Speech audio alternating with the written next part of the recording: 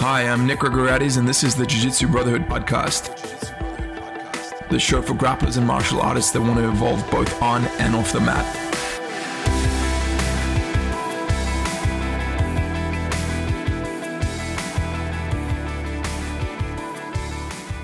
Hey everyone, welcome back to another episode of the Jiu-Jitsu Brotherhood show. So you guys may have heard me mention in a previous episode that things are going to be changing with the show and moving in a new direction with it. It's going to be getting a rebrand, and the focus is going to be changing. That's going to be happening in about 2 or 3 episodes time. So we're still going to continue with things as they are for about 2 or 3 episodes. And then I'll be announcing the big changes. It's all positive stuff. I think you guys are all going to appreciate it. And I'm very much looking forward to it.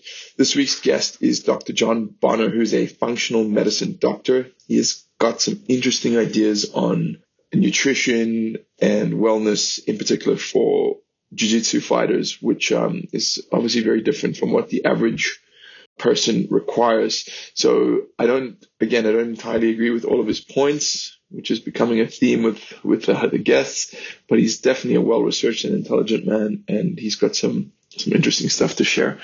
As usual, guys, you can get 10% off anything in the Jiu-Jitsu Brotherhood store using the code podcast. We got a new program in by BJJ After 40 legend Mike Bidwell. It's called the Bone Breaker, and it's really, really cool. I had to edit it before we launched it, so I watched it, and there's some really creative and interesting stuff on there. Mike is truly a unique and visionary mind in jiu-jitsu, so I recommend you guys go check it out. Remember, anything you buy, use the code podcast and you'll get 10% off. Okay, guys, I hope you enjoyed the show. Here is Dr. Don Bonner. Hey, everyone. Welcome back to the Jiu-Jitsu Brotherhood podcast. I'm here with Dr. Don Bonner. Dr. Don Bonner is a functional medicine expert, and he reached out to me on Facebook after listening to some of the other shows. I'm really happy to have you on the show, Don. Oh, thanks, Nick. I appreciate it. I really like the show, and I think you're doing a great job. Oh, man. Thank you so much. I can only do a great job because of the amazing people like you who agree to talk to me. Yeah, actually, it's kind of funny. This is kind of an aside, but that's how we really got connected. I was listening to one of your podcasts. I was on a road trip, and you had Jay Campbell on there. Oh, nice. And yeah, so I listened to the podcast, and I reached out to Jay and talked to him. And he actually had me on his podcast. And when we were finishing up, I told him the story about you that I'd listened to the podcast. Mm-hmm. And he encouraged me to reach out to you. So I said, what the heck, I'll reach out and maybe get something out to the jiu-jitsu community about functional medicine. That's great. I know it's as we were saying before we started the recording, you mentioned that functional medicine is something that it's important to educate the jiu-jitsu community on, because there's a lot of bro science that goes around, probably because we're all bros, right? Yeah, I don't think there's any doubt. I think there's something about guys too that, we pick something up on the internet, or, somebody else tells us something, and then some guys will, make it kind of their own. And it sounds very convincing a lot of times, and it may be completely wrong. Do you have an example of that phenomena? Well, this didn't really have much to do with the health of a typical jiu-jitsu practitioner, but I was on the mats probably about a month ago, and I was warming up, and some guys started talking about dementia. One of their father-in-laws had dementia, and they were talking about the causes, the different kinds, and it was completely wrong. I mean, I just sat and listened to it, and there was like 4 or 5 people that chimed in, and I just hear those kind of things, and it makes me cringe in the sense that, again, I think there's just a lot of poor information out there. Mm-hmm. I mean, we have so much information at our fingertips now that that's a good thing, but I think it can be a double-edged sword in that a lot of it's not, edited to a degree, and it can be completely wrong. Yeah, it's definitely a concern. I mean, we've all been awake at night Googling some symptom we have and then eventually convince ourselves that we have stage 4 leukemia. Oh, absolutely. So, no, I get what you're saying.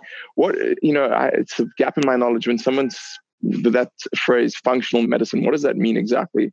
Well, I think there's a lot of different names out there for this kind of medicine. There's precision medicine, functional medicine, wellness. Essentially, the way I look at it is that functional medicine tends to look at different kinds of medical problems at its root cause.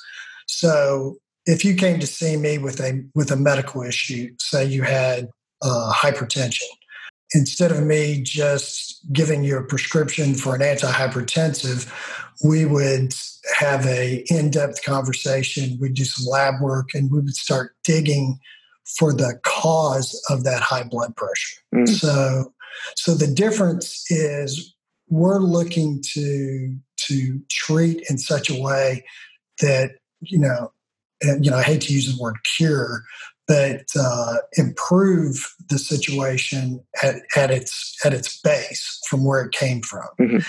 And that could be from a lot of things, like hypertension. It could be something as simple as the person has obstructive sleep apnea. Mm-hmm. So you uncover the obstructive sleep apnea and the hypertension gets better. So that's basically how I look at functional medicine. And then I also look at it as very much preventative medicine, in the sense that when I see a patient, I spend a lot of time with diet, nutrition, sleep, stress management, exercise, hormone optimization. All of those things, go into making a kind of well-rounded program for each individual. And each individual is very, very different on what we need to do for that particular person.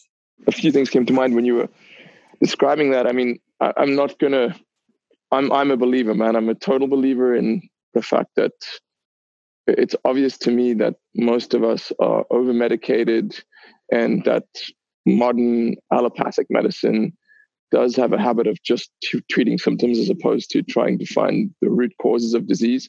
But one of the things I'm skeptical of is most of the time, or not most of the time, in many instances, we don't know what the root causes of disease are. So if, for example, someone has leukemia, you can run all the blood tests in the world, but it's my understanding that it's pretty difficult to pinpoint, you got leukemia because you ate a bag of Doritos on Thursday, the 12th of June, 1987. I mean, there's no real, you get what I'm saying?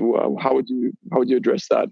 Well, I would say that, number one, when you're talking about something, like cancer, the issue with that is that, number one, you can have, a genetic predisposition for, many different things. But I'll take it a step back. When I was an intern, or even when I was in medical school in the 90s, we had this idea that there was a genetic cause for everything. Mm-hmm. So we thought that when the Human Genome Project finished, that we would have an answer for everything.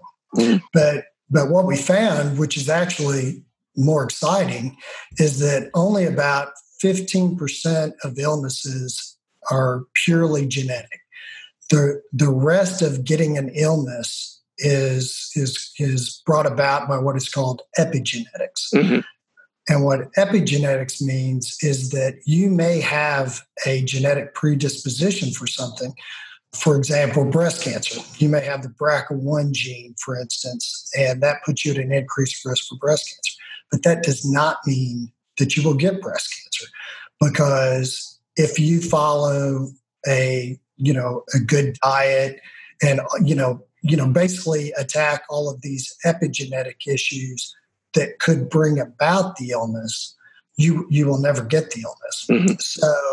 So I think that, what you were talking about with leukemia, I think you have to be careful, like with this functional medicine type of, outlook, that somebody comes down with an illness and then they feel like it was their fault. Mm-hmm, mm-hmm. And I don't mean that by any means, but I think that what we do know, and especially with this kind of medicine now, is that we have a tremendous amount of control over what happens to us in our lives. For example, my family and extended family, tons of cancer in my family. But when you look at the individuals, they were overweight, they didn't eat well, they smoked, they drank. So you can see all of those epigenetic factors were a big player in them eventually getting the illness.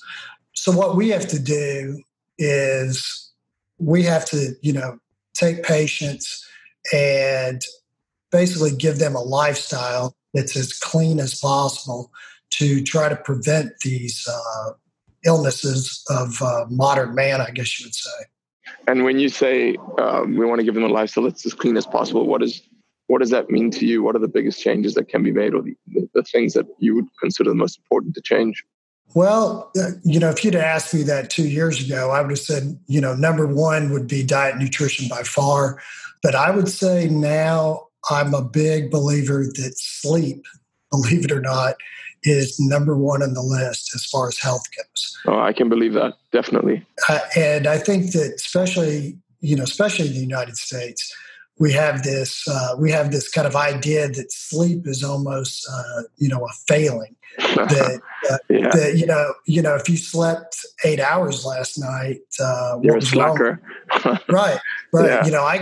I get by with 4, and look what everything that I get done. Yeah. But the science is really coming out that all of your repair takes place at night. There's lymphatics from your brain that are showing that there's a lot of drainage at night that basically is getting rid of all of these evil humors that we've developed throughout the day. So sleep, like I said, would be my number one, and then obviously diet and nutrition number 2. Oh, that's good to hear that you think so highly of sleep, because it's been my experience as well that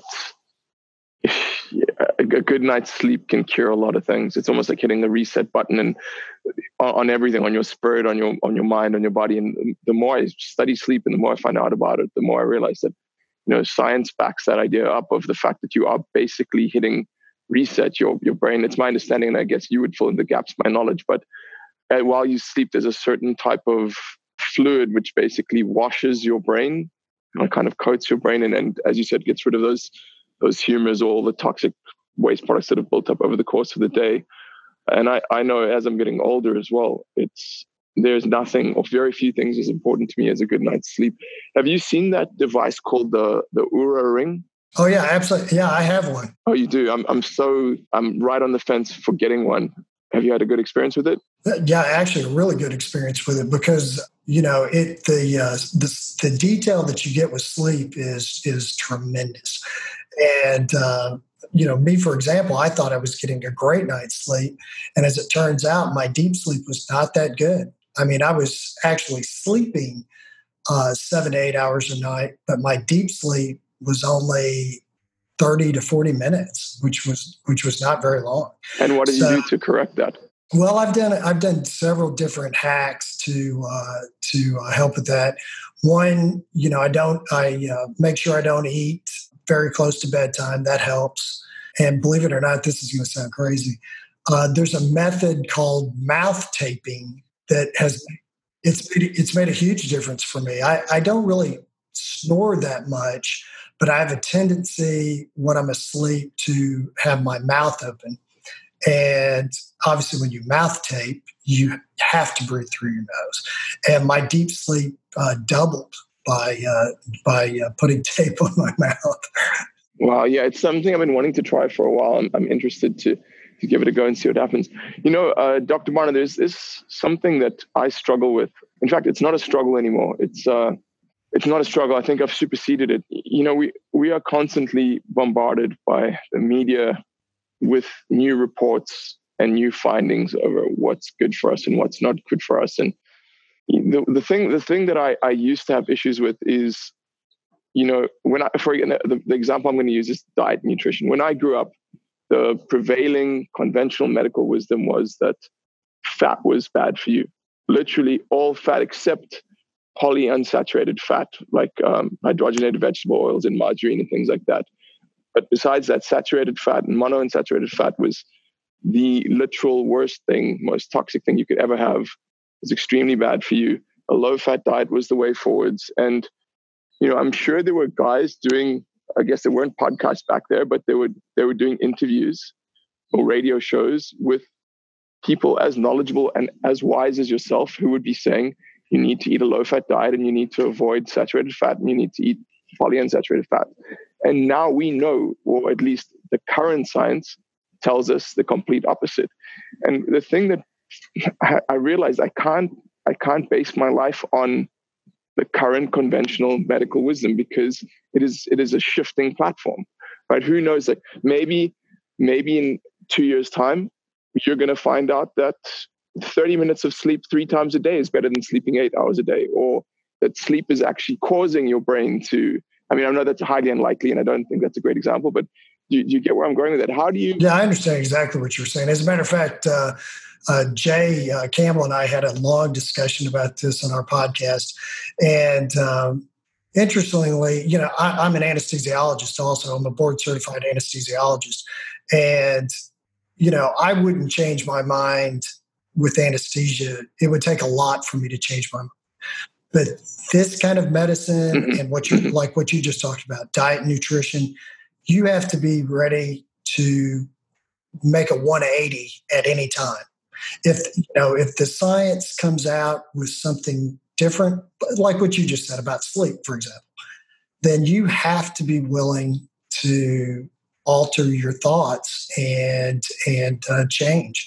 I guess it goes for me. Sorry to interrupt you, Dr. Martin, but the thing for me is it goes a little bit deeper than that, because it's not so much the willingness or unwillingness to change because of the science. It's the for lack of a better way of putting it, it's this. I'm starting to distrust things that are coming out of the medical and scientific communities because of 2 things. The first is the immensely powerful corporate interests that influence science and medicine, and also because of the phenomenon of what's known as careerism, whereby certain medical professionals will not change their mind regardless of what they're presented with, because they realize that it will lead to a roadblock in their career development. They're not going to get funding if they, for example, it's my current perspective, and I could be wrong, but from the self-experimentation I've done and from the things I've read in the fringe science that I've studied or dabbled into, I don't think sugar is as bad for you as everyone claims it is. I think that's,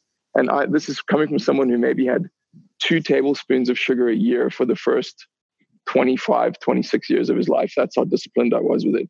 And now the things I've been studying and the experiments I've been doing on my own body lead me to believe that sugar isn't as bad for you as we were told. But if a doctor were to come out in the current climate and present anything or say he's got an idea or postulate that sugar isn't as bad for you as he thinks it is, he'd never get anywhere, because at this point, the system has kind of shifted into a low carb, sugar is evil kind of zeitgeist.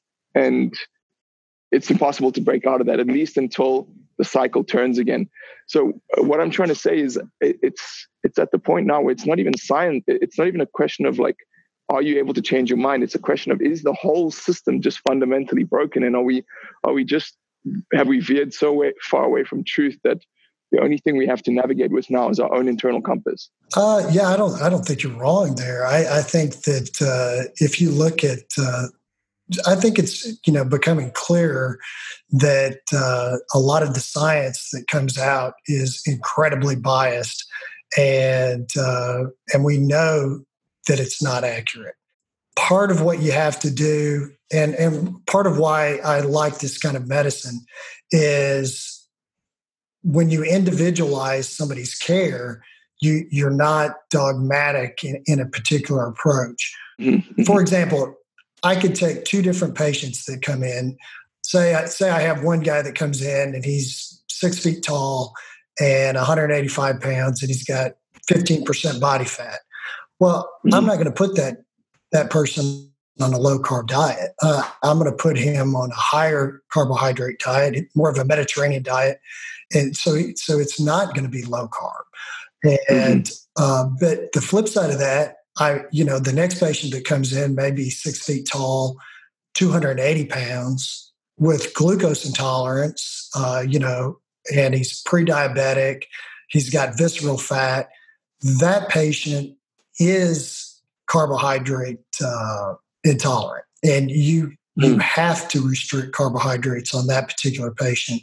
And eventually, you not only restrict carbohydrates, but I also use a lot of fasting. So between the two of those things, you have to get that person insulin sensitive again. And then when they're insulin sensitive, then you can go back typically to more carbohydrates. That makes sense. But you have to take every individual.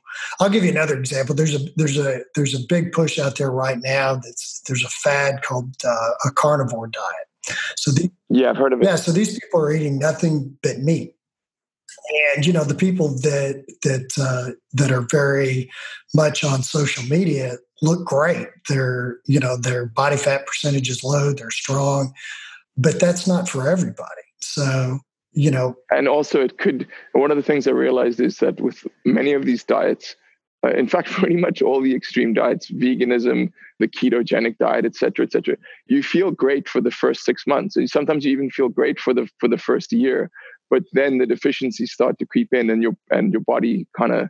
I mean, I had one of the people I read and whose work I study, a gentleman called Danny Roddy, who actually uses the carnivore diet in particular, and he said he literally didn't eat anything for a year except meat, and he felt absolutely fantastic until he didn't. Right.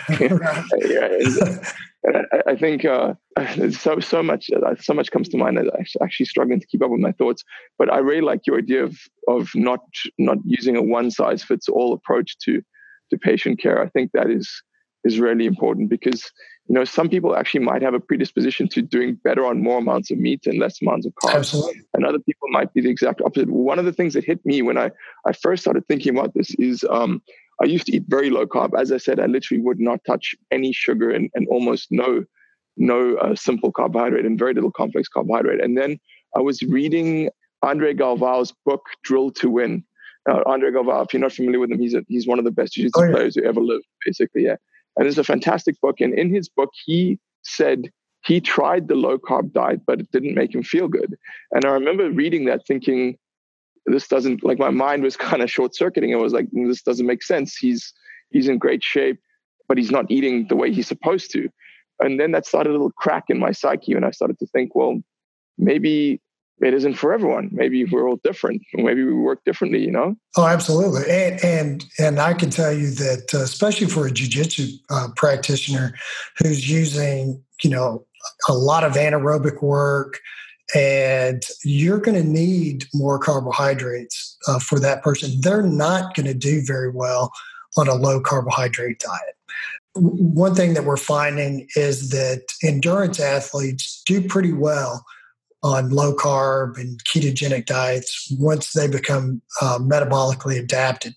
But sports like sprinters, wrestlers, jiu-jitsu players, they generally are going to need more carbohydrates. And again, if it's a jiu-jitsu practitioner that's 100 pounds overweight, you're going to have to restrict his carbohydrates. You're going to have to put him on fasting protocols to get him metabolically flexible. And then when you're metabolically flexible and you're at a good weight, then you can start adding more carbohydrates in. Mm-hmm. Mm-hmm. Yeah, I totally agree with you. Dr. Barton, let's direct the conversation a little bit towards something that is very close to my heart at the moment.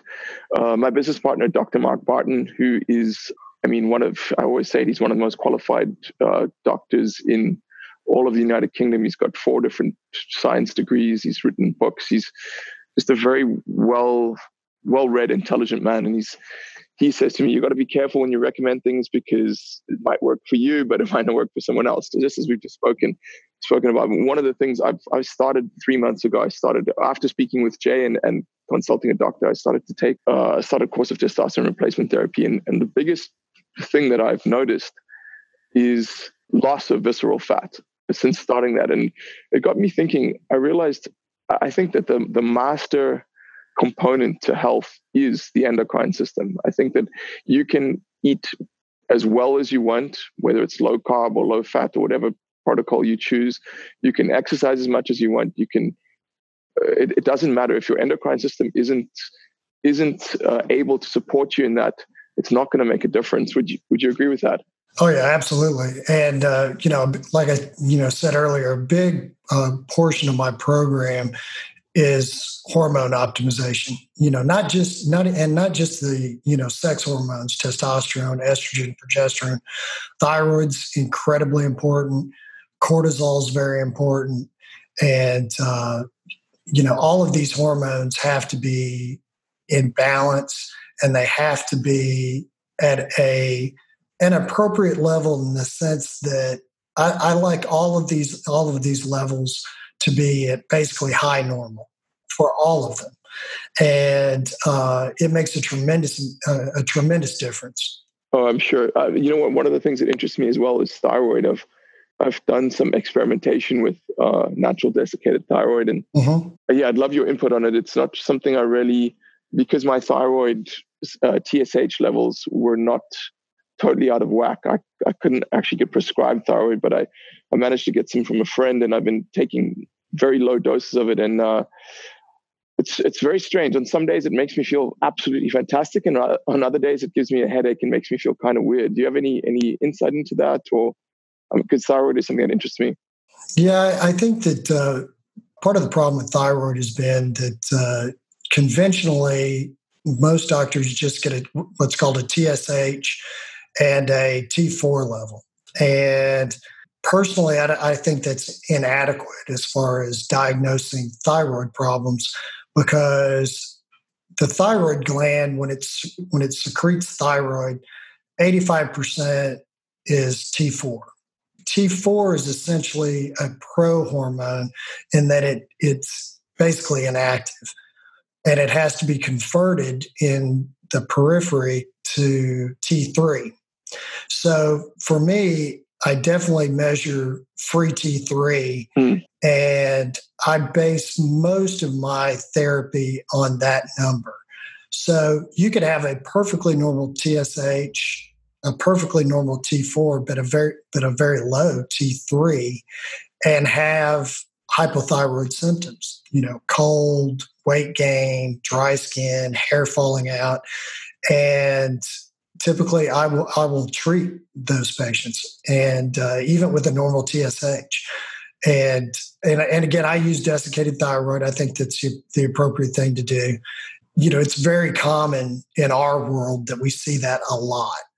Oh, that makes, it's my understanding it's because they used to have sources of thyroid in the meat supply. And then, the research I did, I don't know if this is accurate, but apparently some idiot, this was 20 or 30 or 40 years ago, some idiot ate a thyroid burger as a kind of a prank, and he got hyperthyroidosis and got extremely ill, and that prompted the FDA to ban all traces of the thyroid gland in meat, because apparently back in the day as hunter-gatherers, we used to eat the whole animal, including its glands, including some of the thyroid gland, and so that would help your body have a decent level of thyroid. And apparently that's changed, and that I don't know if that's true. Again, that's what I've been told, but either way, thyroid is something interesting.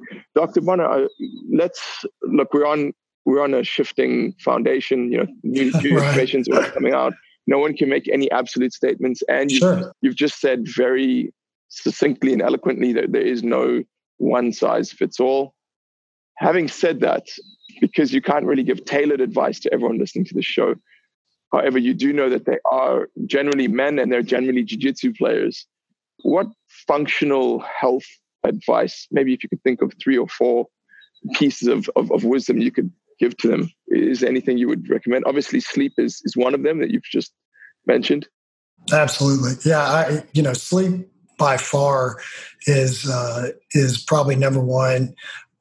Diet, like we talked about earlier, And one thing that especially with men, that I find very beneficial is intermittent fasting. I get a lot of guys that are able to lean out by intermittent fasting. And generally, all the intermittent fasting means is that you're eating all your meals within about an 8-hour window of the day, Okay. and then fasting for roughly 16 hours. Okay, that's doable, especially if sleep is 8 of those. Right, and guys in particular do very well with intermittent fasting. Mm-hmm. I think that you need to see somebody and figure out what your diet needs to, what the makeup of your diet needs Mm-hmm. to be.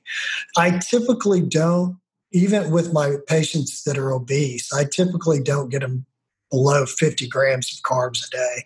So they're not going to be ketogenic.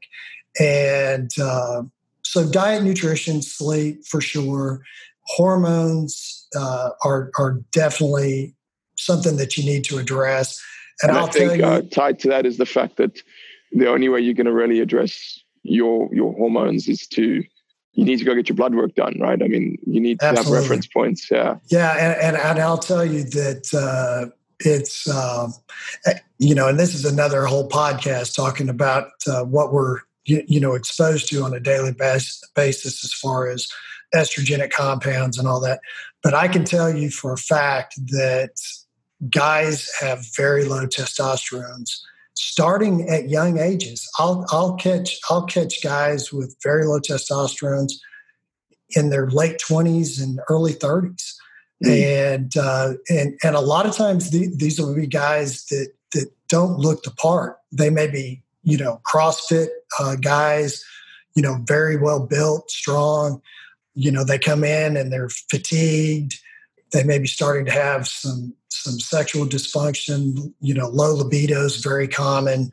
Erectile dysfunction becomes common, and you test, and they have low testosterone levels. Yeah, and I mean, it's the difference when your testosterone is at a good level and when it's not is just one is hell and one is heaven, right? That's been my experience. Or those might be a bit strong, but I feel like absolute crap, or I felt like absolute crap before I got onto the replacement therapy, and now, man, I wake up every day feeling like I can literally take on the world. And it's all because of this one tiny little molecule, Obviously, it's important. I guess I just want to reiterate. Otherwise, Mark's he's gonna freak out on me. But I mean, this is not something you just do lightly. I studied it for a long time. I got all the tests done. I went to see a doctor, and I mean, that's the thing that blew my mind. Is I'm 39 years old, and I don't smoke. I don't drink. I lie in the sun for at least 20 minutes every day.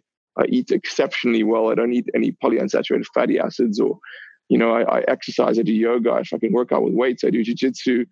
I sleep pretty well, and man, my testosterone was low, and just it freaked me out. But it's the nature of the world we live in. As you said, there's something going on, whether it's estrogen in the water or electromagnetic radiation or whatever it is. There's something happening that's attacking this molecule in our bodies, right?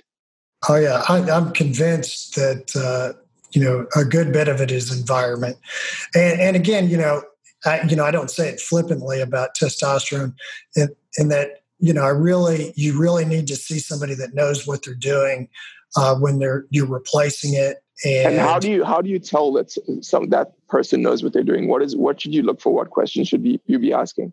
Well, I think one thing you want to find out if they're doing a lot of testosterone replacement. That it's not just a GP who writes a script for testosterone, every so often, because what I'll find with those patients is that they're injecting testosterone once every 2 weeks, which is not appropriate at all.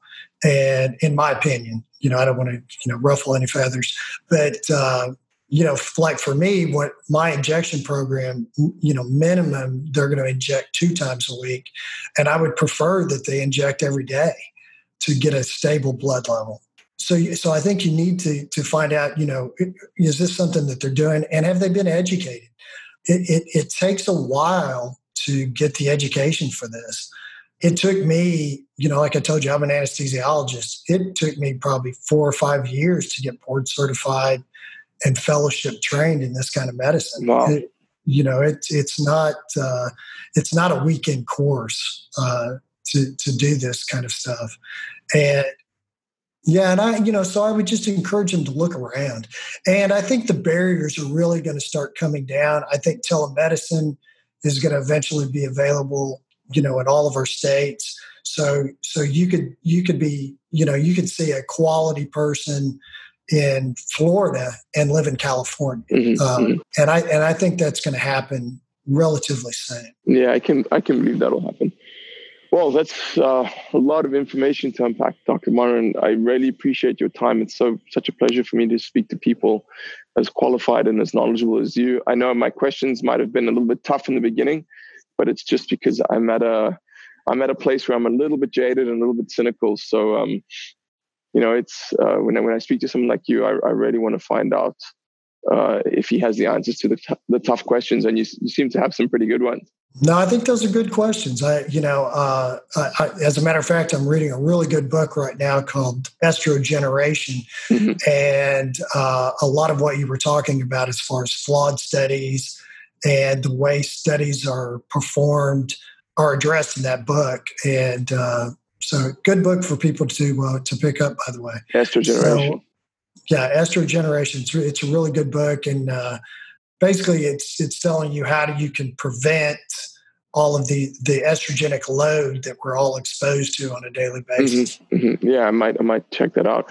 So, Dr. Bonner, if those listening wanted to find out more about your work, where should they go?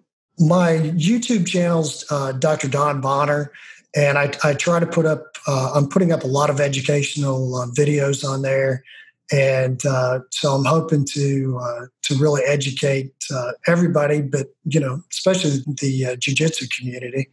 My Twitter handle is Ridgeland Doc, so that's RIDGELANDDOC. And if you message me, I'll get back to you as soon as possible. That's great. I know you said you wanted to get a lot of good information out there, and I think.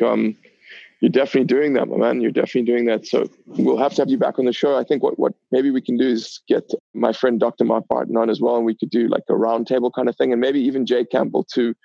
I know you guys will all have slightly differing opinions, or maybe majorly differing opinions, but you guys are all actualized and all on the path to improving yourselves through knowledge, which is, I guess, what the people listening to the show are trying to do too. Thanks again for your time, Dr. Bonner. Okay, Nick, I appreciate it. And I'm looking forward to the new video you've got out. I'm going to pick it up, and I'm excited about the kettlebells. Yeah, it was fun. Don you can hear he's an open-minded, reflexive person, which I find is something that is not always a given in the medical industry or the medical field.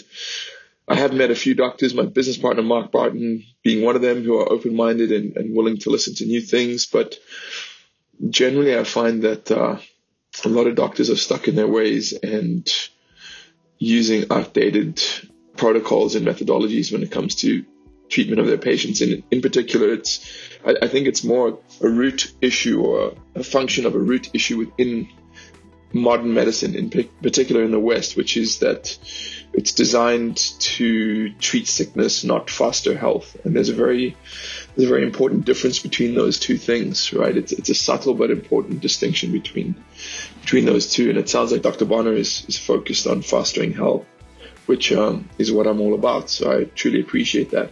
I thank you guys for listening. We have a couple more episodes, I think 2 more in the regular format.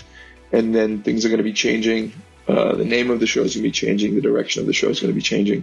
So keep an ear out. Until next time, blessings on you guys.